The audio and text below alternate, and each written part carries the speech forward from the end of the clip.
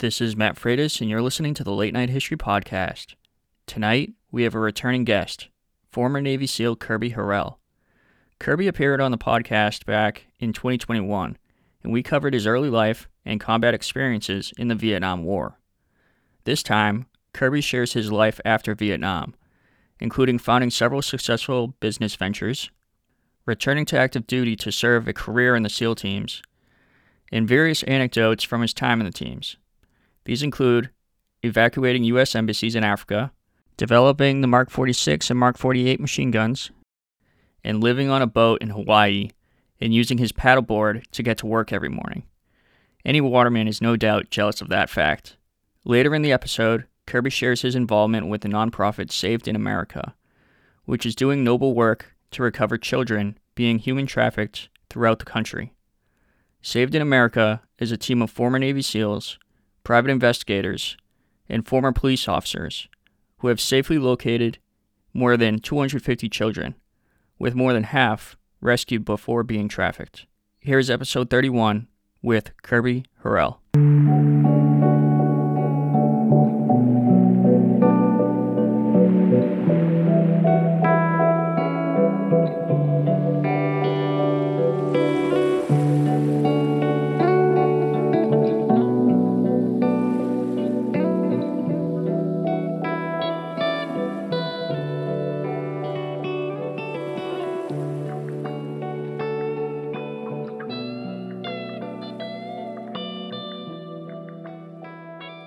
You come back from your tour in Vietnam, and that was in 1971, correct?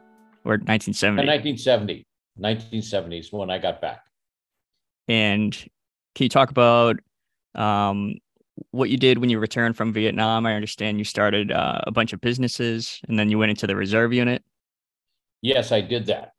But getting down to the nitty gritty, what I did when I got back from Vietnam, like all Vietnam veterans, we had an adjustment to make to life, because where we had come from, what we had seen, what we had experienced, in the name of doing right for our country, right? Because we all know now that the Vietnam War was a much a political war than anything else. So we came back, and we as soldiers had to kind of find our own way and adjust ourselves, because in those days we didn't have the Veterans Administration that we have today. You know, I went into the Veterans Administration, said I had some problems, and the doctor said, "Why don't you just cut your hair and get a job?" And I went, "Oh, well, thanks, man. You're a genius." So I left that place totally, baffled. And then I got on my Harley, and I started riding, and then one day kind of led into the next. And the people that I met on my ride, I had very little money. I would work along the way to get money to put gas in my gas tank, oil in my oil tank, and I kept riding. But the Americans that I met on that trip, no matter what state I went to, no matter what political affiliation they had and stuff, were true Americans. They were there, they helped. We sat down and had many conversations with them for hours. I'd sleep wherever I could sleep. I'd get up in the morning, jump on my Harley, and go for a ride again. And there's many times I would stay and work at a filling station or some other place, feed stores and all that stuff, just to make some money so I could get back on my Harley and continue the trip. Well, I did that. I didn't make it to every state in the United States, but I made it to a lot of them. And a lot of people felt that, we were wrong in coming back and being looked at as, something other than soldiers. We were doing our duty, but they would come back and, all of the things that went on in the 60s and the 70s when the Vietnam soldiers came back. We weren't welcomed very well in the United States. There was a whole lot of people out there, and most of them were college students that didn't want to hear anything about us baby killers, right? Because of all the news stories that had been going on, and we were the wrong ones. Well, the wrong ones, as you found out, the wrong ones were in Washington, D.C. The wrong ones were pushing a war because of the military machine that wanted that war to happen. So you had McNamara, who was a Looney Tune, right? And you had Johnson, who was hiding in the basement of the White House, calling out the combat situations in Vietnam. And how many thousands and thousands of young men's name were on the Vietnam Memorial that really didn't need to be there because of this. So there was a lot of sorting out to do, and I did it on my Harley riding around the country, which I loved. And then I came back to San Diego after probably about, I would say, like 6 months on the road. Could have been plus or minus, but and then I started my Harley shop in Imperial Beach, and that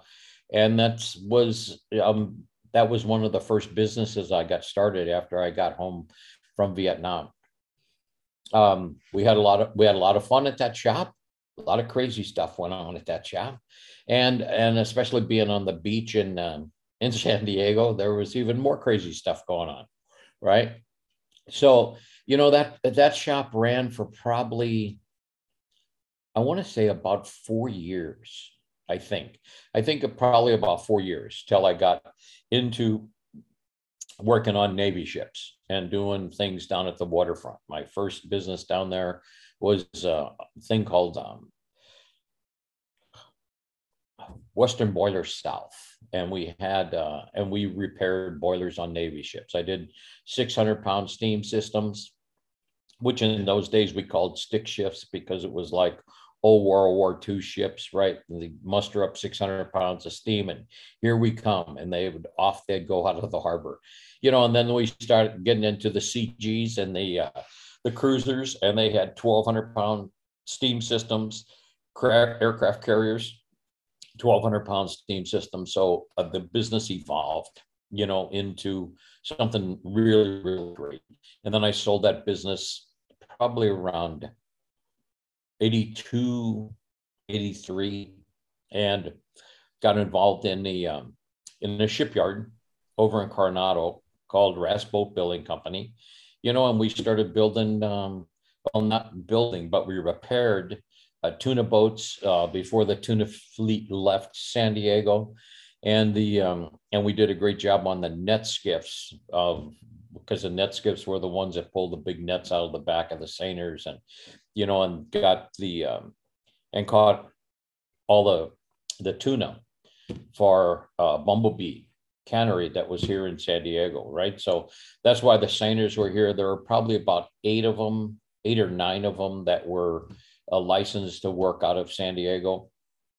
Then politics, and then the dolphin people about catching too many dolphins when they were catching tunas, and then the escape net was created, and it kind of started getting politics involved in it, right?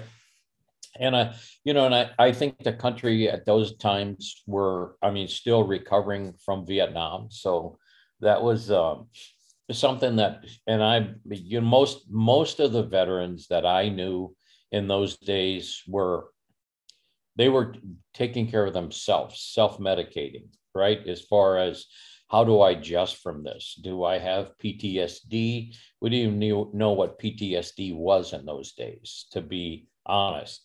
We knew we woke up in the morning, we felt good, but not everybody did. There was a tremendous amount of people that went to the bottle, and they went to the bottle and were looking for answers at the bottom of that bottle. I know I had more than one friend from Vietnam that would stay in their rooms and basically hide in their closet because they had so many bad nightmares from Vietnam, and many of them passed away with that kind of a mindset that there was always somebody coming to get them because the VA did such a bad job. The VA, I think, was trying to do a good job.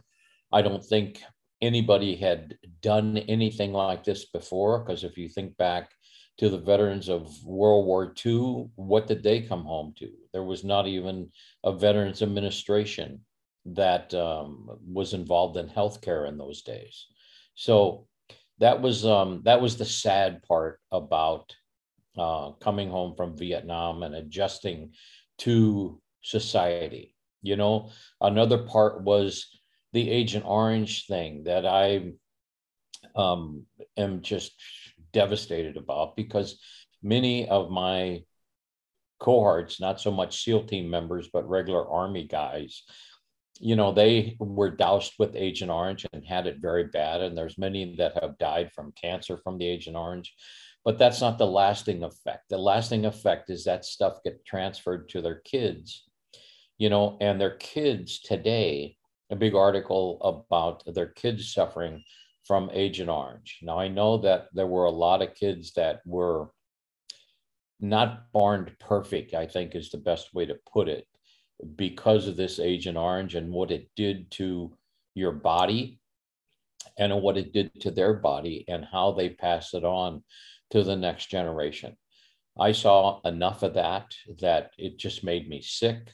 And everybody's slow on the uptake of that. I mean, look, we're in 2023, and I just read an article about the lasting effects of Agent Orange on individuals. I mean, we have a whole nother generation that has those things running around in their bodies. It's kind of like, how everybody denied the nerve agent that we had in Iraq, that because they were blowing up all of the ammo dumps, and there's nerve agent in those ammo dumps. And for the longest time, the Veterans Administration said, no, it's not happening. It's not. It was happening.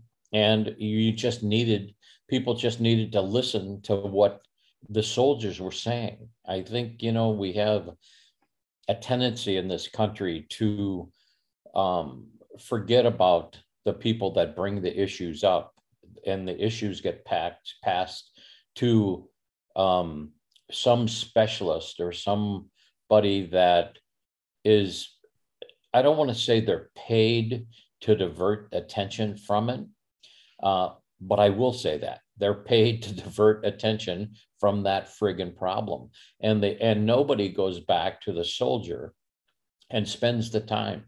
Thank God that they did that. It was a Veterans Administration. So there's a lot of good people in the Veterans Administration says, hey, listen, this is serious stuff. We've got enough complaints. Let's find out and run it to ground. And they did. And they found out that this agent from blowing up those ammo dumps, that there was a nerve agent in that ammo that nobody knew about. And the people that were doing the demolition work were the ones that were affected. Not only that, but people on the base were affected. So, it's kind of like it goes down the same thing with Agent Orange. I mean, Agent Orange was denied for, I want to say probably 40 years, maybe less. And then finally, the Veterans Administration comes up and says, well, yes, we're going to do Agent Orange. So they put out a big, paper and things like that on it. So finally, all those people, and many of the ones had died from it, now are getting compensated for it. So that's a blessing. That's a blessing. And that's why we have to stay with the program. The program works as long as there's good people on the other side of the program that in real life are willing to risk their ass and their jobs to say, hey, this is wrong, right? In our society, we don't have that very much anymore. Everybody wants to go along with the liberal program of saying, oh, kicking the can down the road. Fine example. How about immigration? Immigration's can has been kicked down the road for 50 years, right? And we're still kicking it down the road. Every time anybody mentions that, we could resolve this immigration problem once and for all, a lot of hoopla about, oh, yeah, let's talk about it. And then nothing happens. Yeah, it never goes anywhere. kind of along the same lines as let's build the infrastructure of our nation. Well, I still have the same potholes that we're dodging on freeways in California. So where's that infrastructure money going? The problem is it goes into the general fund, and then who's ever in office, who's never had a day in business in his life, thinks he's going to be able to spend that money correctly, right? If it was left up to me, nobody would be elected to a political office unless they owned a business and they know what it's like to make payroll on Friday, right? Because the pressure is on. So that's, those are the things that I just commented on, but at the same time, Yeah, we're I'll going get down a back rabbit hole, but I also wanted to so you have your businesses, but while you had your businesses, you were also in the reserve unit. And can you talk about the reserve unit before like I think do SEAL teams now have like each SEAL team has their own reserve unit? Was it different back Yes. when you had it? Well, yeah, the history of that is in 1975, right? When I got off active duty, we started reserve unit, the first serve SEAL unit. And the reserve unit was called PAC 119. Well, it started here in Coronado. And then shortly after that, there was another one started over on the East Coast. Well, PAC 119 turned into a couple of different names, but then where it's at today. So you have two groups, one on each coast that control the reserve units, and then they have, I think, one or two teams underneath them. So that's what it is today. And today it's fantastic. The guys go from active duty to the reserves. And I'll always talk about the reserves because I think it's a wonderful place to go after you get off active duty, because it allows you to kind of taper off, from being high speed on active duty, deploying all the time, doing the nation's work and everything else. And when you come down off of that, if you go in the reserves, then you have a regular job that you go to. Hopefully you're making a lot of money, or you married money. Now there's the secret is, and then you go from there to the reserve unit. You still, on the weekend, you still get to do all the cool stuff. You get to go shooting, you get to jump out of airplanes, you get to go diving, you get water survival training, you get cold weather training. Water survival training is going down the Colorado River through the rapids and all that kind of stuff, saving your life. Very cool. And then the cold weather training is you find some, ski resort and practice your cold weather tactics as you're coming down the slopes. So that's all good stuff. But the reserve units have evolved, I mean, just as much as the teams have evolved into where they are better prepared than we were ever better prepared or prepared in the past, because they continually are in a training mode on the weekends, and they are the ones that take care of like long-term type training that our active people don't have, like on the drones. They work a lot on drones. They work a lot on comms, so that stuff that they learn on the reserve side can be pushed down to, or pushed up, I should say, to the active duty side. And then there's always continuity there. So if there's a deployment coming up and they need a reservist, then all they have to do is request, and they're both funded. So the reservists can come back on active duty. In some cases, like I did, they come back on for the reserve duty, and depending on what's happening in the world, they can rotate over and come right back on active duty, because all of their quals are current. They know what being on active duty is like, and they're prepared for it because they're continuing training while they're in the reserve unit, which I think is fantastic. And you were in the reserves for 15 years and you were recalled to active duty in 1990. Can you talk about that a little bit? Sure, sure. So our reserve unit, like once a month, we would always go. And I was a business guy in San Diego doing what I did, right? And then in 1990, I sold my last business and I came to reserve unit that night. It was Friday night. And our commanding officer, Desert Storm was just starting. And our commanding officer said, I need some volunteers because Desert Storm's coming and we need to get guys over there. So is there anybody in the room that thinks they want to go back on active duty?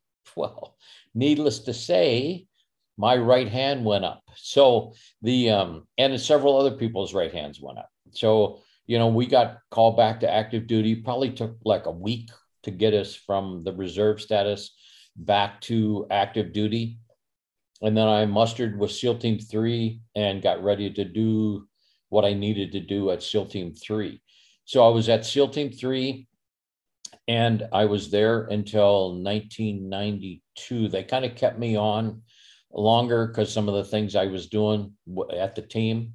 And so it was either that or I was such a screw up. They didn't want to let me back out on the streets. I don't know which one that was, but they, and then they came and wanted to know if I could stay on active duty. And I said, well, I'm a little old to be remaining on active duty. And they said, well, let's, we'll just have to shoot it to the Secretary of the Navy. So there was like myself and 12 other people, so we put the normal request in through the reserve channels and they came back naturally and were denied because we were too old. How old were you? I was 44 at the time. Right. And so I think it was 44. Yeah, 44. And it could have been 45. But so I had to reach out to some of the people that I had known in the world. And so I did. So we got with our congressman, Duncan Hunter, the old Duncan Hunter, that was a great guy. He's a spec ops guy in Vietnam, Green Beret, did a wonderful job over there, did a wonderful job as a congressman. And asked him, and I went in his office, we wrote a letter together and we pushed it off to the Secretary of the Navy. Well, the Secretary of the Navy gets the letter from the congressman. Lo and behold, one of the people that works with the Secretary of the Navy is a 4-star admiral, close proximity, but his name was Admiral Smith. Well, Admiral Smith was one of my boat drivers in Vietnam. And he remembered me from the hellacious times we had in Vietnam. He almost died like 8 times. Don't worry, sir, we're going to get home. Drink some whiskey. So he remembered me and just put a bug in the Secretary of the Navy's ear and said, hey, man, get this guy back on active duty. So lo and behold, the reserve coordinator in Washington, D.C. got a phone call from the Secretary of the Navy's office, said, we want these 12 guys back on active duty. So the next day, it took a day to get me off the reserve status, back on active duty status. So I was back on active duty, came back on active duty in 1992, and then stayed until late 2014. That's when I retired. So, it was But all. I'd like to cover in between that. So, Okay. So you're still at SEAL Team 3 in I was at SEAL Team 1992. 3. Yeah. And then I got orders to, because of a friend to help me, got me orders to Stuttgart, Germany, because we were pushing out to Stuttgart, Germany to work over there with UCOM because we were opening up Africa and they needed special operations people. They also needed special operations people to take over the embassy survey program. which was called originally the RST, Regional Security people, and then they changed the name of it as we went down line. But originally it was the RST teams, and I was the maritime member of that. And we had a lot of instructions from Delta and SEAL Team 6 about how these things were carried on, because we built a lot of packages that they would use in the future, right? And so we were on that, and I deployed probably about 12 different times to embassies all over the Soviet Union, in Africa. You know, the ones in Africa were always entertaining, right? So we, I'll tell you about one of them. It was the Liberia one. Was it the, well, we'll do the Liberia one first. There were a number of them, but the Liberia one was basically we got the call. And in those days, we didn't have cell phones. We had beepers, right? So I'm in Stuttgart, Germany, having dinner with my wife, and the beeper goes off. That was one beeper. Then another beeper goes off, because I had one from the teams. I had one from UCOM. So both the beepers go off, and I tell my wife, hey, listen, honey, we got to pay the bill. I got to go to work, because we had standing orders N+2. That means when the beeper went off, you had 2 hours to get to the airport and have your shit together, because you were leaving. So off we went, right? I had to go get all my gear, get ready. My wife was going, where are you going? I said, I'm going to work. And she goes, what does that mean? And I said, I'm going to work. I mean, that's what I get paid for. So I got all my gear, my guns, ammo, grenades, all that stuff. And off I'm headed to the airport. Well, we get to the airport, and they're loading a C-130, which was the 352nd out of Mildenhall. They were right there with the bird, and we were back in the Humvees on. Well, as we're back in the Humvees on, I thought these Humvees are supposed to be armored. Unfortunately, not. So we get them on, we get off the ground, we're headed, right? We're headed to a place that I had never been before, but we took off. We're headed down there, and then I get an idea while we're on, if they're not armor, I'll get a big felt tip marker and write armor on the side of them. That'll fool them. So needless to say, we as we're coming into the airfield in oh, you know what? I'm going to tell you, it was Brazzaville that this happened at. We're going to Brazzaville, Congo. So the Brazzaville, Congo, we got in there, and the 352nd, there's a firefight in the airport, and they're going, we don't know if we can stop. I said, well, just lower the tailgate and we'll drive off of this friggin' plane and get to work. So they're coming down, they land, the tailgate goes down, they're taxiing down the runway, getting ready to take back off, and we're driving the Humvees out of the back of the C-130. The 352nd got an award for it. The people that were riding and doing all the work didn't get anything. I want you to know that. So off we went. We got the Humvees off. We got them parked, and there's a firefight going on. Well, we have to get in the middle of the firefight to, squash the whole things down to get off of the airport. And so we parked the Humvees, got out, and just get behind a barrier and just start open fire, right? It was the Cobras and the Ninjas.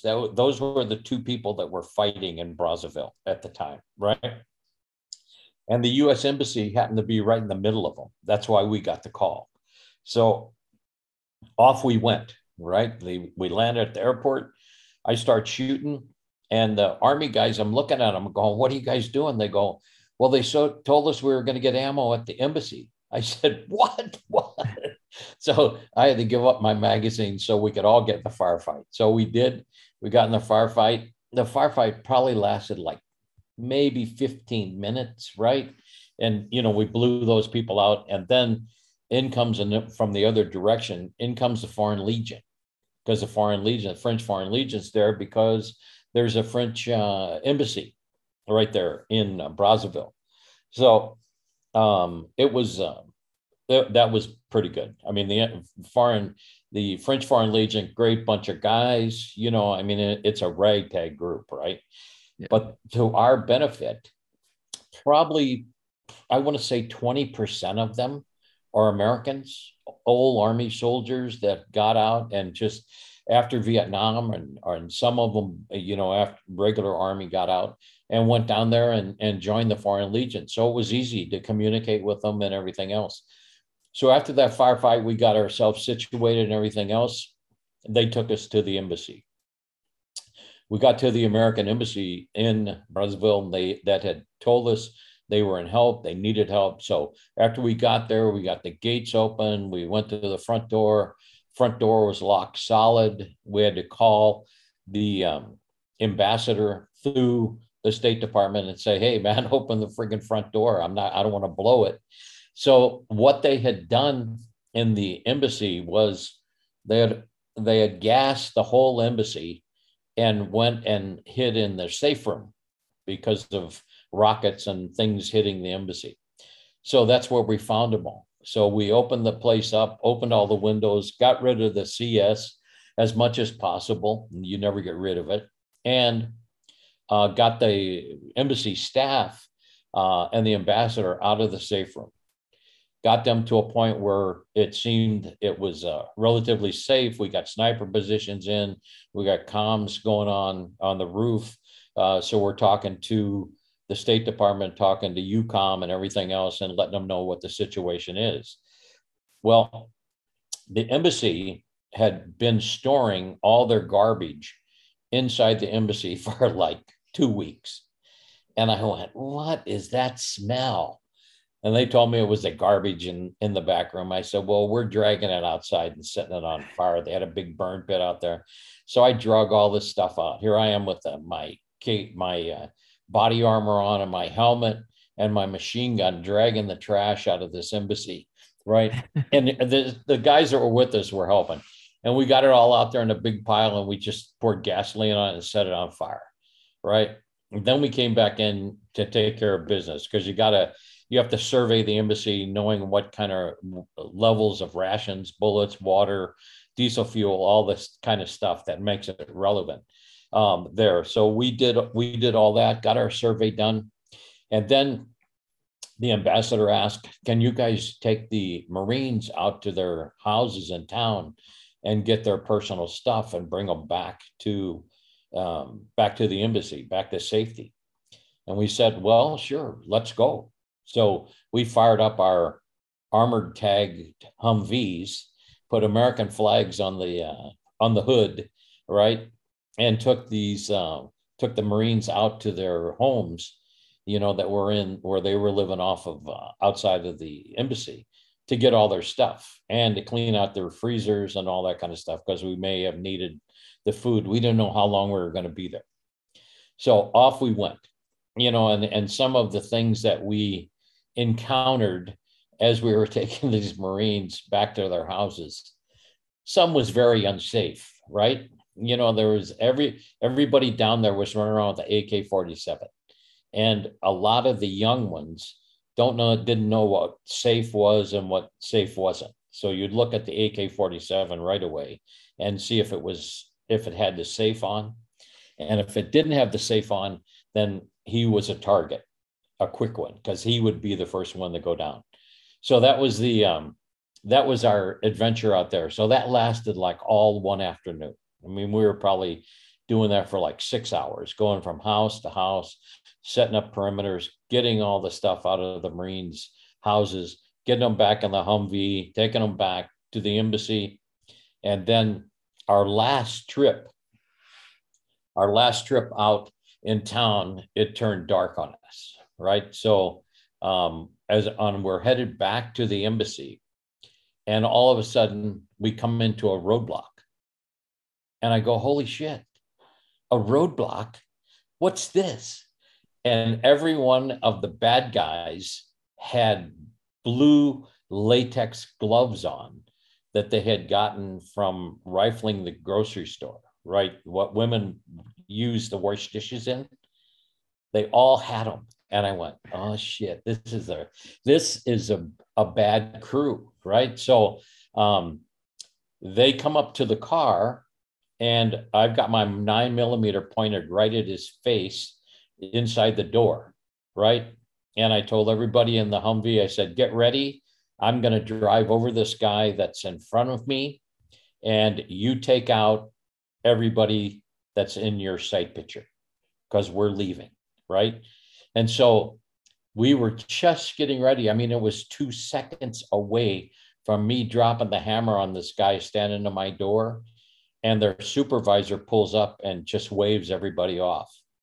And I went, holy shit, that was wild. And the Army guy who was with me in the back goes, holy shit. And we had an Army colonel with us, which I'll never forget. Great man. He was going, holy shit, Kirby, you weren't even nervous. You were just telling everybody exactly what you were going to do. I said, well, what else would I do? So he was impressed. He was a good guy. And so after that little spat, off we went back to the embassy to get ready for the next day, right?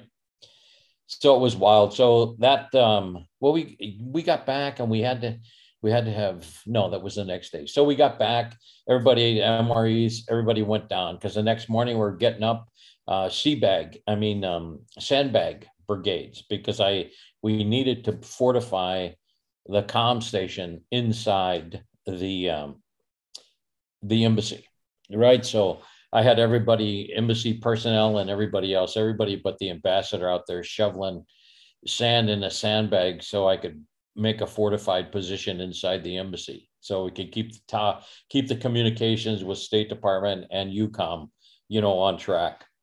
So we got all that done, working around, just taking care of stuff. We had to go over to I had to drive the ambassador up to the tower to put batteries in the cell tower so we could keep communicating through the cell tower. So we took one of the big armored Humvees with the American flag on it up there. I was cracking up every time I was going down the road. Armor. I wonder if these guys can even read. Right. I don't know. So we got back to the embassy, and then I put my vest on and helmet, went outside and started barbecuing, right? And everybody in the embassy's going, what the hell are you doing? I go, hey, man, it's barbecue time. So I was out there with my helmet, my vest on, and my machine gun, cooking hot dogs and hamburgers for everybody in the embassy. And it was classic. If you could see that, here we are in a war zone. Kirby's out there cooking, barbecuing for people. It was wild. That was a wild adventure. So we had about 3 more days of that before we were able to fly the embassy staff out and get ourselves flown out. So we started preparing to close the embassy up, and we found a plane that was a World War II, I think, C-47 that I could fly the embassy staff out on. So we're making plans to do that, fly the embassy staff. I think there was 12 of them, and we're going to take them to the airport. We get ready to go, and the ambassador goes, wait. I go, what's wrong, sir? And he goes, well, I got to take the cash with me that's in the safe. I said, well, how much cash is it? He goes, oh, it's about $1 million. And I went, oh my God, right? So I said, where's the comm to the safe? He goes, I don't know. I go, great. Now I'm going to have to put a penny charge on it and blow the safe and burn all the money up. And so we looked around and we found the combination to the safe finally. It was in a bottom desk drawer. And we opened the safe. We took all the money out, put it in a dip bag, right? And I handed it to the ambassador, even though I should have just taken them all out and left and went to the Bahamas. But we handed it to the ambassador, and we drove to the airport and put them on this C-47, which was an old parachute plane and the pilot was there and he was ready to go. So we got him on board and got those guys flown off. We came back, we drove back to the embassy, closed the embassy up, and the French Foreign Legion come down and escorted us to the airport, where the C-130 from Mildenhall came and picked us up, and that adventure was over. But it was a wild ride while it was going on, and that was and there's many more of those. What year was that? But that's a good story for today. There'd be another one the next time. Yeah, but sounds good. So I think and then we'll come back to Stuttgart, right? And in Stuttgart, because I was working the ISP program, then we would build the packages for that. Certainly we had to get a debrief from that whole thing. And the State Department was thankful and all that kind of stuff. We got everybody out alive. Nobody died, right? So that was an adventure. But flying back from Africa, or flying to Africa, is a long ass plane ride, man.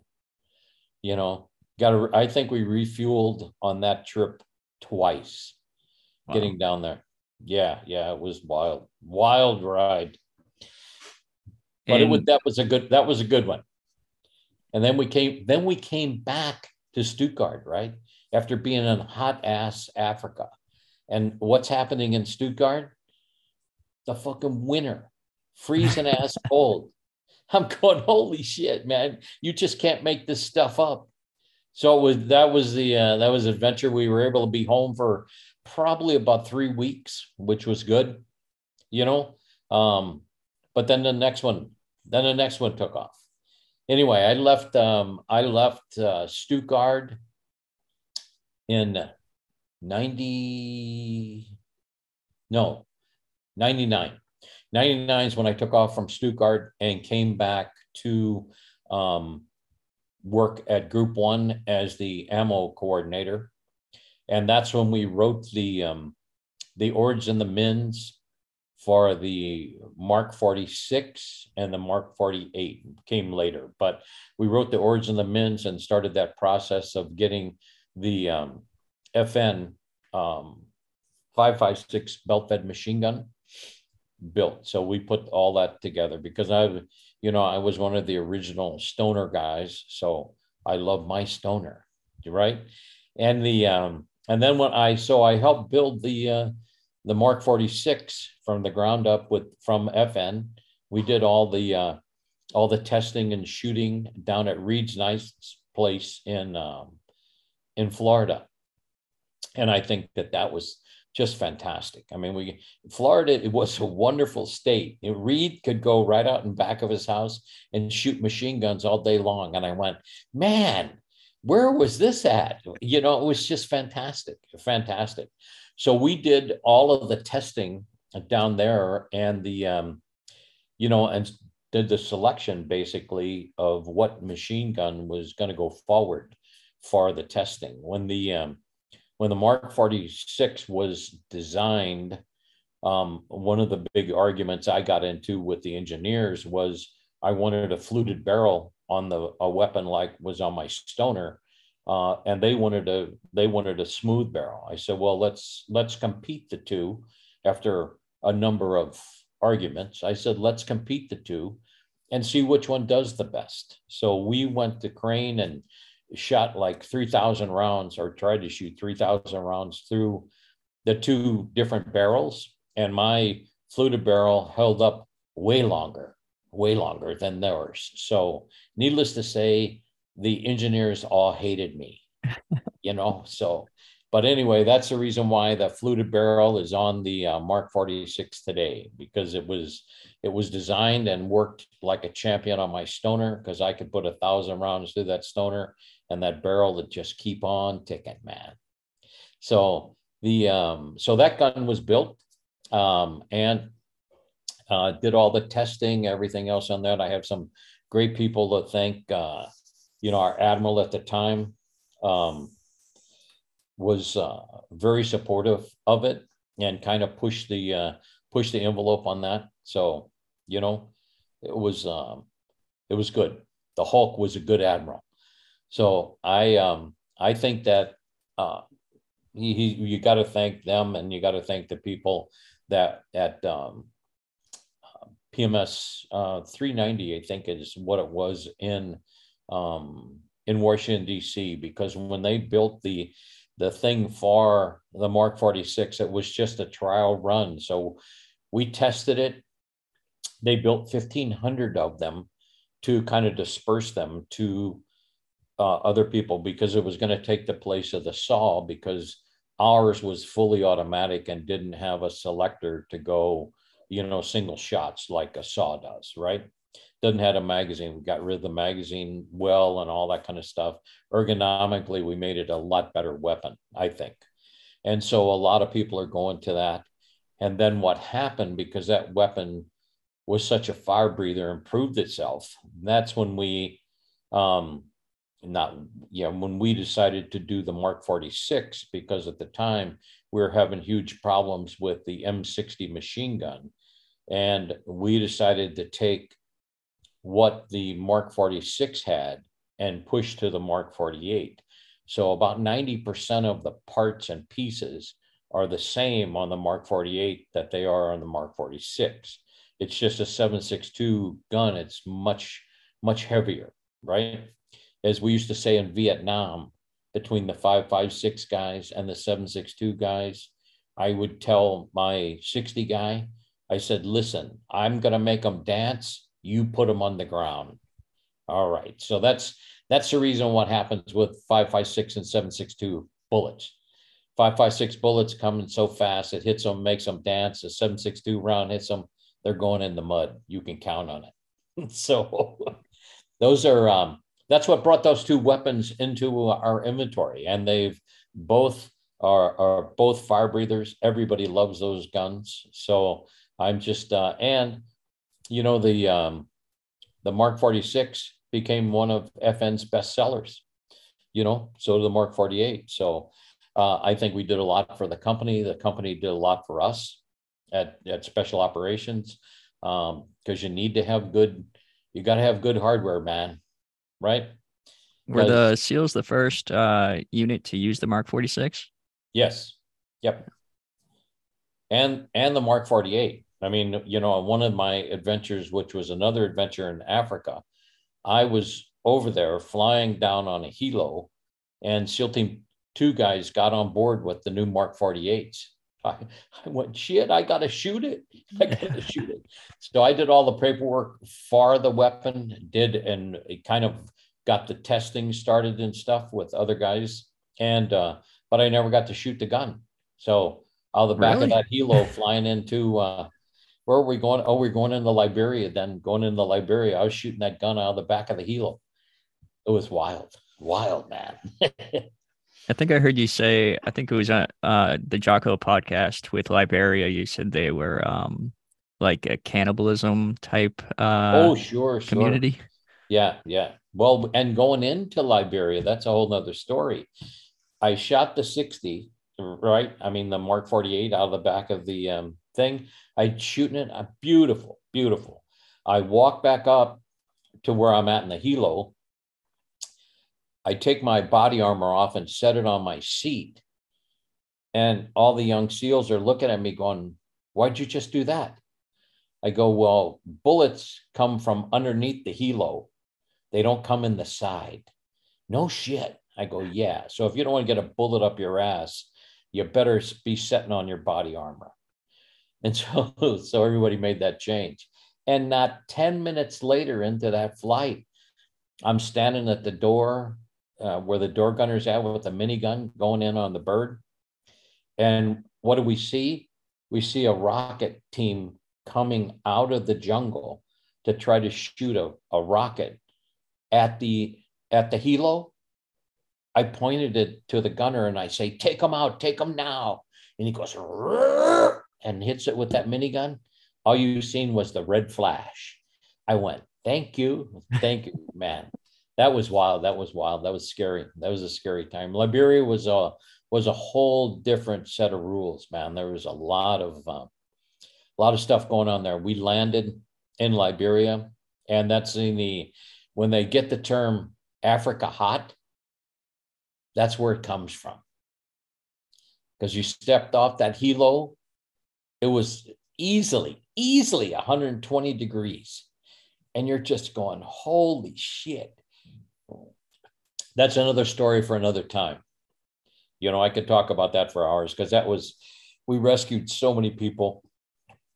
That time it was unreal. Just like it was before in Brazzaville.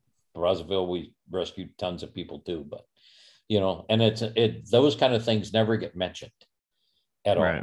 Yeah, because it's not newsworthy, right? Or it's not a political thing. It's about saving people's lives, and so those are just, it's just wrong. It's wrong. I mean, that's why we have freedom of the press. The freedom of the press should talk about that. So they should have, a military news station that talks about, how these kind of things are happening and the good things that the military is doing. It's not, maybe it's got OPSEC going with it. Maybe it's some things, but I mean, when you're saving people's lives, people should know about that, especially Muslims' lives. How many Muslims' lives did we save in Herzegovina and in Kosovo? And nobody talks about that at all. I mean, yeah.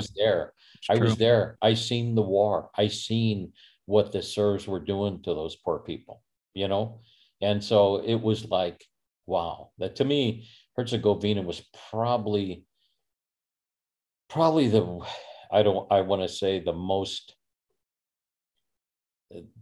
maybe in fact, well, it was carnage. It was carnage because there were people with guns shooting people with no guns, right?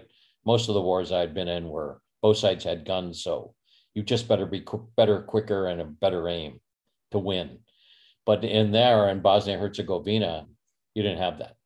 You just had carnage. You had people that are trying to eliminate back to Nazi Germany, where they were trying to eliminate as many people as they could because they didn't have guns. So they were at their mercy, right? And what SEAL team were you at when you were in Bosnia? And were you going after the Pickwicks at that time? We had other people that were going after Pickwicks that at the time, yes. And I was over at the unit in Stuttgart, Germany. Yeah, so all that was going on. I really can't talk about the Pickwicks, but I knew all about it, and I knew what they were going through. I knew what we were doing. So it was a good thing. I mean, when the Pickwicks program got started, yeah, there were Serbs running all over the place trying not to get caught, right? Because they were getting caught regularly. So yeah, that was very interesting, very, very interesting. But that's what I did after I came back on active duty. And I came back on active duty, and then after I came home from those spots, that I went to Spain. I did more work in Africa when I was in Spain, and then I started working and training with the Spanish Special Forces, which was a lot of fun. Bunch of great guys there, and then the Portuguese. We started training with the Portuguese Special Forces. That was a lot of fun. The Portuguese ate really well, and they have good wine, and so does the Spaniards. I mean, it was pretty much fun over there. We didn't go to war with those guys, at all, wrong timing. But we did a lot of great training that I know are serving them well today, and got that going. We taught them how to do shipboarding, spend a lot of time with that because that's one of the criteria they use over there. So I know they're doing it in exactly the same way we taught them to do that. And then I came home from Spain in what, 2005. Yes, Where were 2005 you? Where were you on 9/11? in Spain. Okay. Yeah, in Spain. We were in Spain.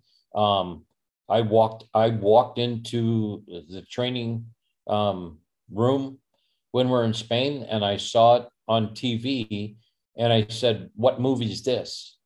And one of my other instructors go, "Kirby, it's not a movie, man. America's just been attacked." So a whole new set of rules came out then, right? So that was it was just wild. But after I got home from there, then where I came home from in 2005. Oh, and then we started TRADET. That's when the TRADETs started 1 and 2. And I was the ops chief at that particular time in starting TRADET 1. Can you explain what that is? Do what now? Can you explain what TRADET stands for and like what that like Oh, unit does? that's our training arm of NSW. We had gotten to the point where we needed to centralize the training efforts for all of the teams, and that's what we put together. We started putting together. It's 10 minutes long. We had an op shop naturally, but we also had training departments that dealt with land warfare, that dealt with CQB, that dealt with snipers, it's maritime, all those different departments, so we could put SMEs in them and keep the focus on the best training we could possibly give these guys. And that's what we did. So it was a good start. I was there for probably about, I want to say 2 years. And that was 2003. That was 2003 when we started that. And then I picked up, then I rolled from there to, my good buddy, Doug McNutt, who was the detailer, calls me up one day because I'm for orders. Naturally, I figure I'm going to stay right there at TRADET. But what had happened is one of the guys that had been over in Iraq at the time and got injured, he was a mass chief. And I said, why don't he come and take my position and recover, because I was up for orders, and I'll go back to the teams or whatever, right? And then my good buddy Doug McNutt calls me from Millington and goes, "Oh, Kirby, I've got a hard to fill position." I go, "Yeah, I'll take it, man. Where is it?" He goes, "It's Hawaii." I go, "What? Hawaii? How could Hawaii possibly be a hard to fill spot?"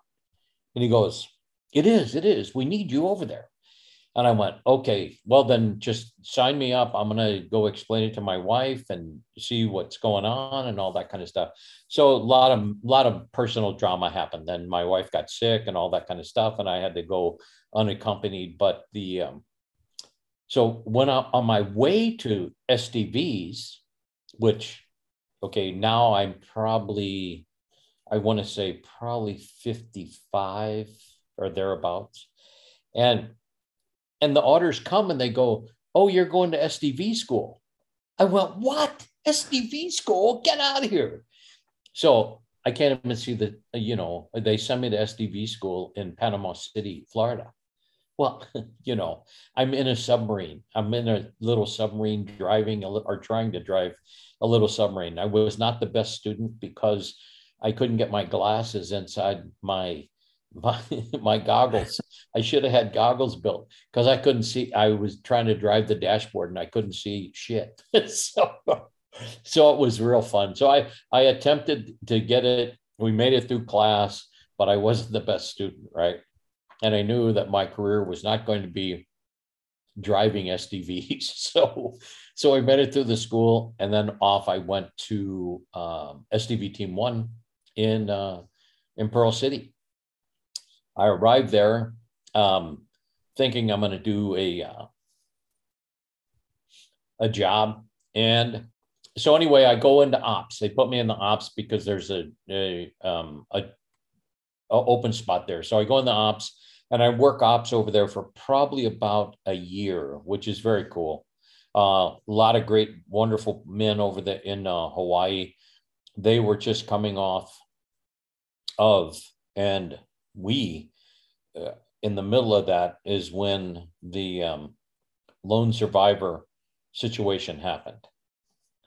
So that's when when I was there and lone survivor happened. So we had a huge loss in the particular team. So we had to go through funerals and get everybody taken care of, and it was a miserable time. And it was the worst loss ever. And I did a podcast, or I didn't do a podcast, but the chaplain that we had at the teams in the time, wonderful man, he did a podcast on what it entailed to take care of all those family members and to be able to deliver the bad news to them about what had happened overseas. It was heart-wrenching. Anyway, after that time, I got to start doing the CSO. So I was in charge of the diving departments, the air departments, and and I worked as CSO. So it was a lot of fun. I loved Hawaii. I didn't want to leave Hawaii. And after I did that, then the opening came up for. Before you go into that, Yeah. can you just explain what SDVs are for, like, if someone never heard of what they are? Say again? Can you explain what the SEAL delivery vehicle teams do? Oh, Just kind of like in general. SDV is basically a mini sub that launches, out of bigger submarines and goes to all points in the world. So it's a wet submarine, very cold.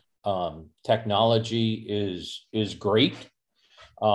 It can do probably about, I don't know, it's pretty fast under the water.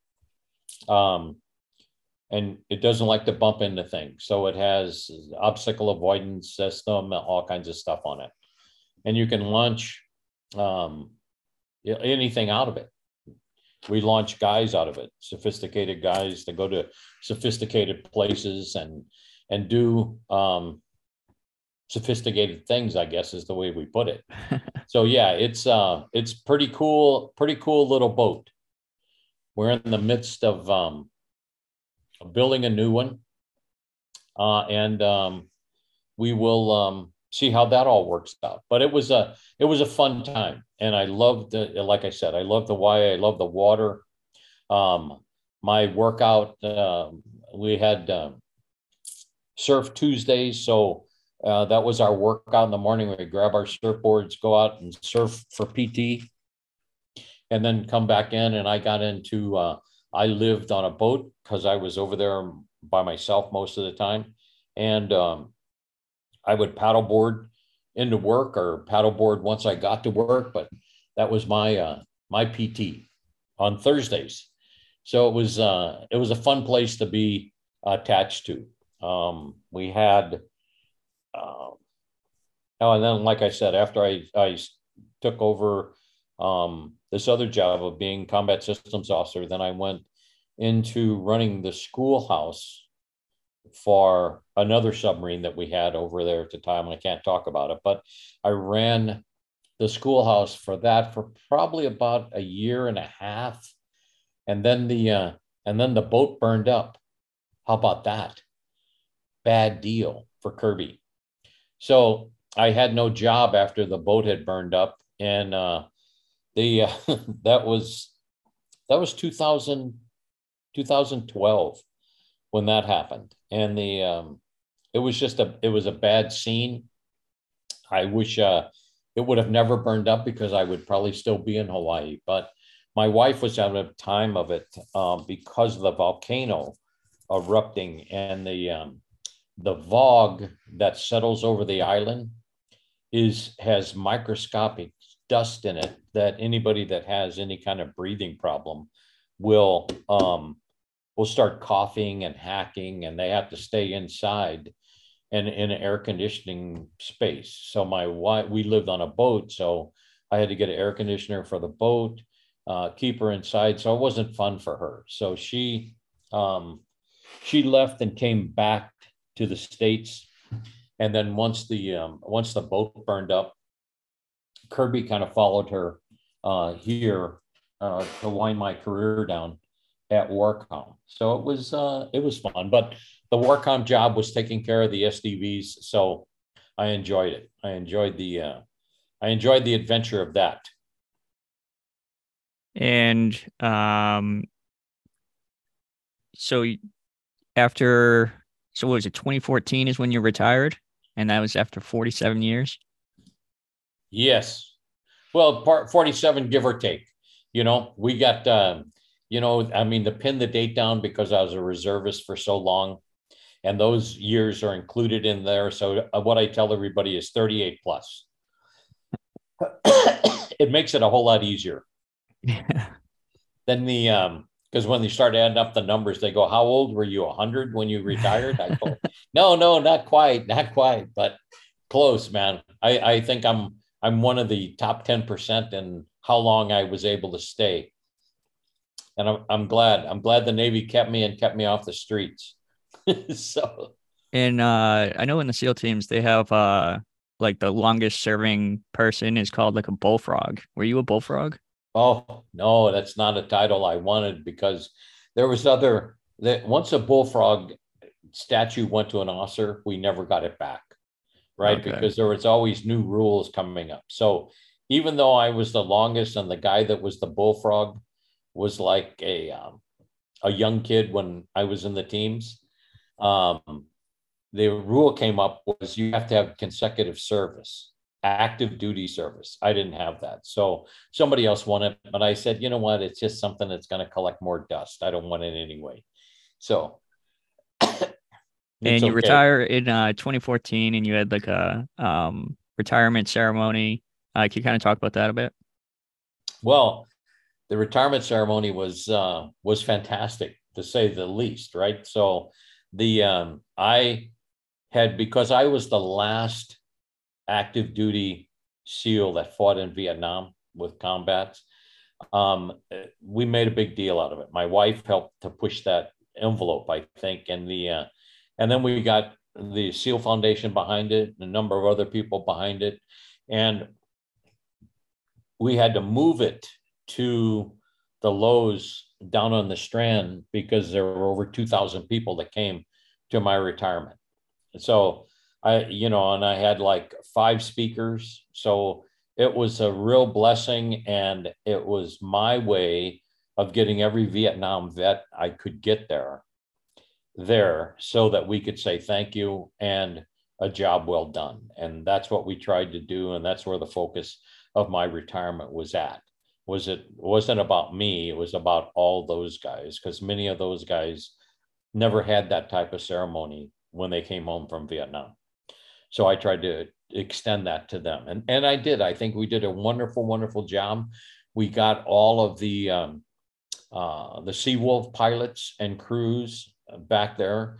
The Seawolves were the people that supported us, risked their lives every day to come and getting us out of the shit that we got ourselves into.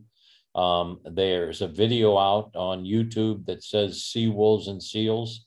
You'll see my face in a part of it. But that is a great video they put out, and those guys I can't say enough good things about.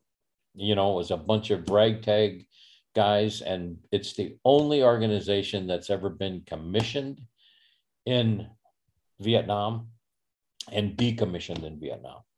It was never an organization in the United States. So a lot to be said about those guys and how they put aircraft together and how they flew them. I mean, the pilots, they were in there helping bolt those things, those miniguns and rocket pods and everything else onto those birds, and they used them all the time.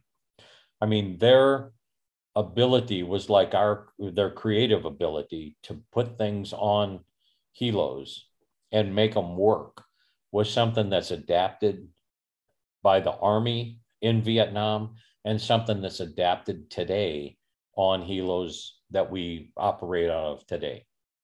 So yeah, I can't say enough about those guys, and they were all there. So that made me feel good. That's awesome. And Yeah. who are some of your guest speakers? Oh wow. Well, let's see.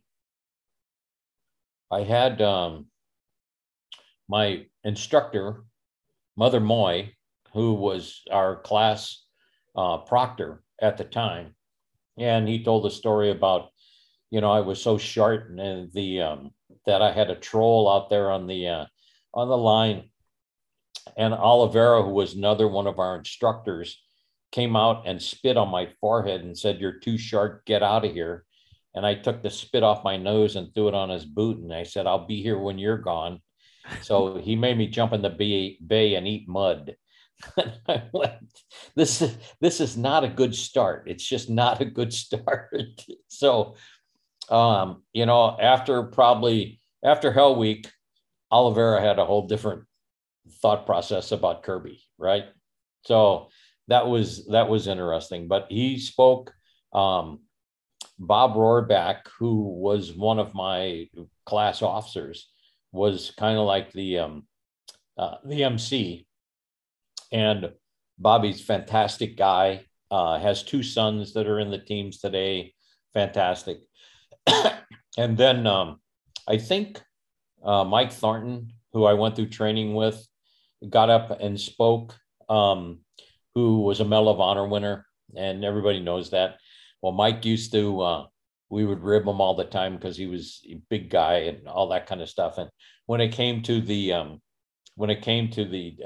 dirty name on the obstacle course, it was a 3-tier kind of log PT. Well, Mike would always have to throw me from 1 to 2. I could get from 2 to 3, but because I short arms and a big chest, I could not ever quite get to number 2. So Mike would get on the log with me and just throw me up there. And we'd laugh, and the instructors caught wind of it, and he go, "Okay, man, you have to go through the Weaver twice, not." Then I go, okay. So all the rest of the stuff was there, but Mike and I go back a long, long way. He was there, talked about our days together, stuff like that. And then 2-star Admiral Gary Benelli got up and talked about, the Navy and where the Navy had come. And Gary was in class 50 as an enlisted guy, an Italian guy with big hair from New York. So that was fun. He had a lot of funny things to say, right? And then there was one other speaker. I can't recall that now. But then my son John got up and spoke, and a lot of fun things. He just a kid, but a man now and a father. So I was quite pleased to hear him get up and speak, right? And yeah, we had a fun time at the retirement. We had the Mike brought down all of the SEAL team museum stuff, and we laid all that out.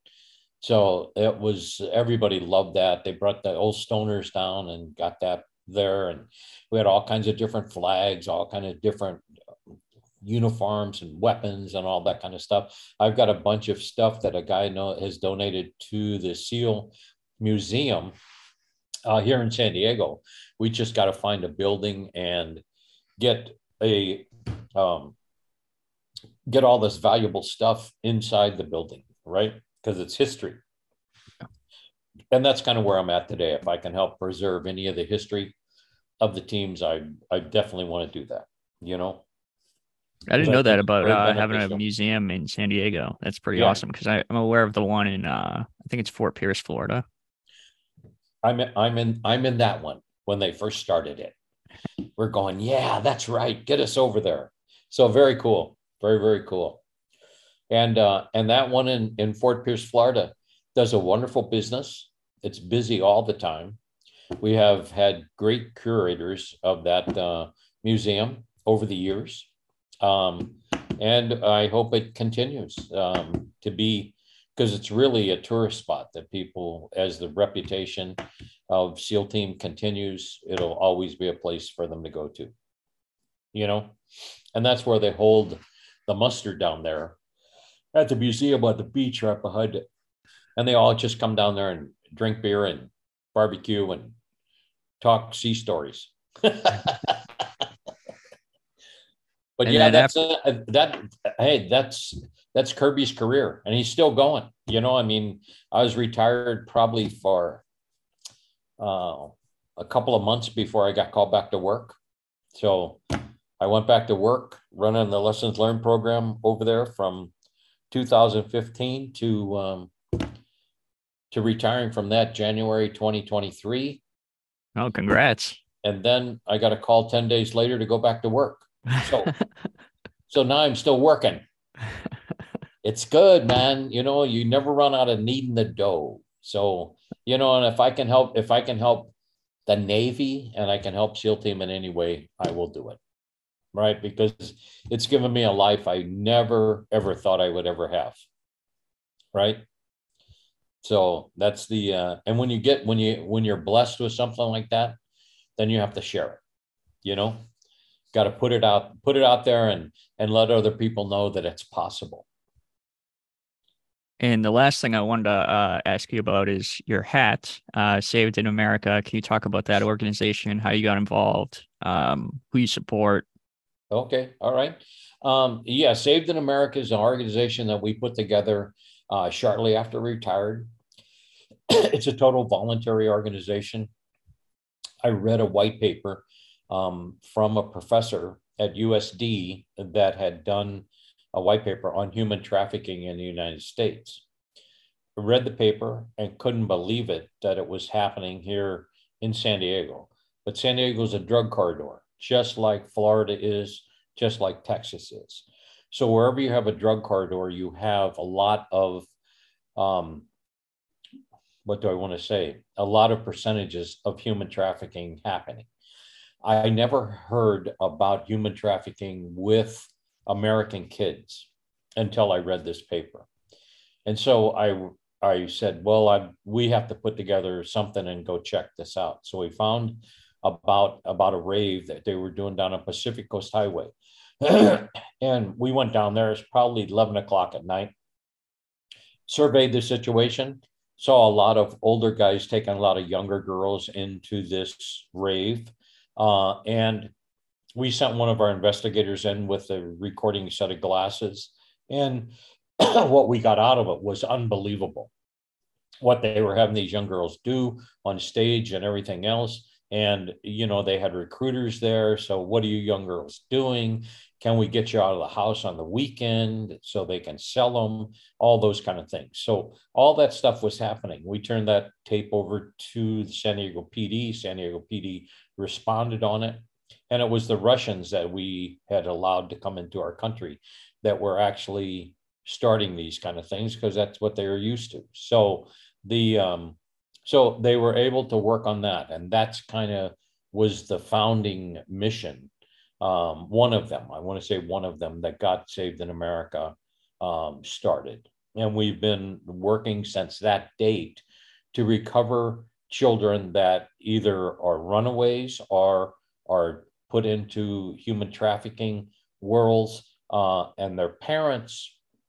How it works is their parents, we have a website that I welcome everybody to go to. It's called savedinamerica.org.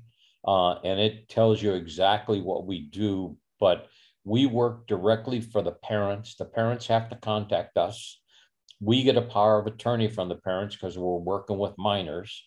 Once we have that power of attorney, we will locate that child.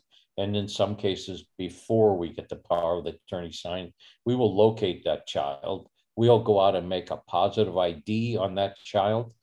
And then we'll call in local law enforcement. Local law enforcement know we're working in the area because we notified them ahead of time that we're working in the area. Once we know that we've got the right child identified, we will call law enforcement in to recover that child. It's not our job to break down doors. The police will recover that child, and that child will be given back to us because we have the power of attorney. If we can get the parents there so that they can recover their child, then we will do exactly that. So that's how we have been working for the past so many years. And it has worked very successfully, one child at a time. We don't look at anything more than that.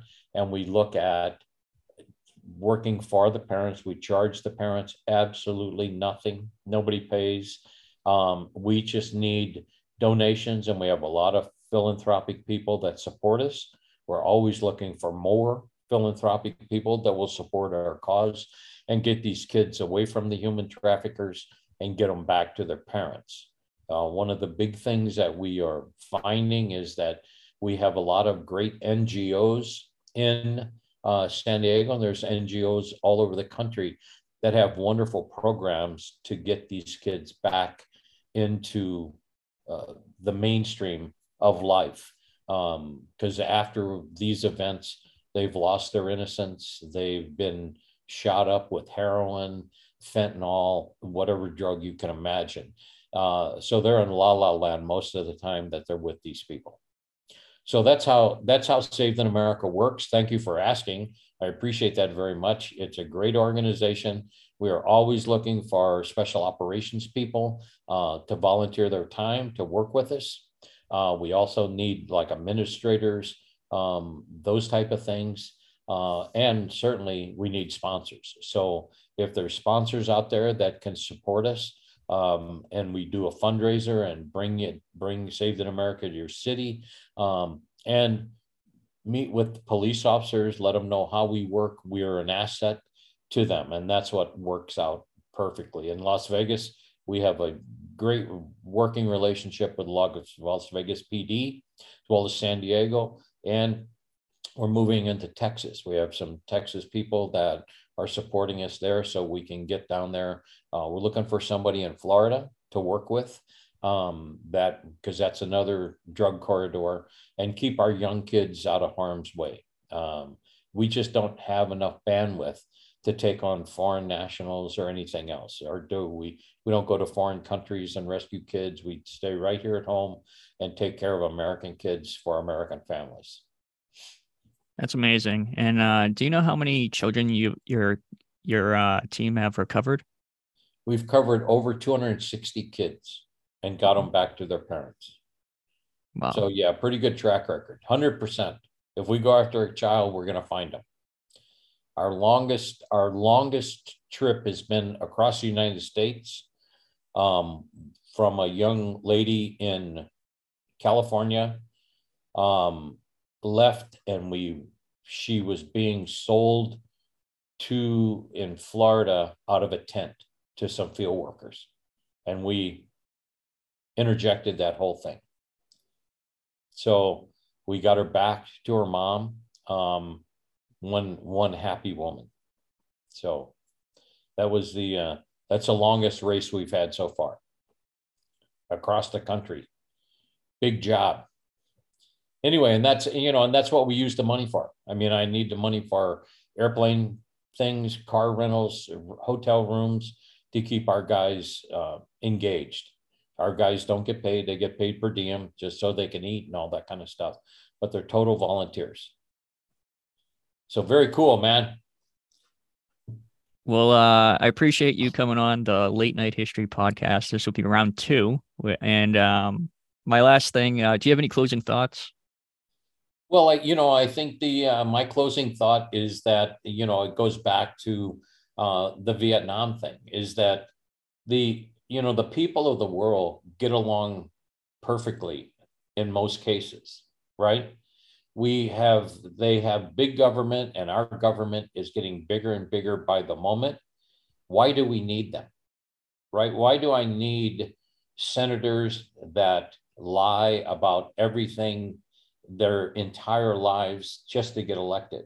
Why do we need senators and representatives that want to push shit to our kids that none of us have ever gone through anything like that? The critical race theory, are you shitting me?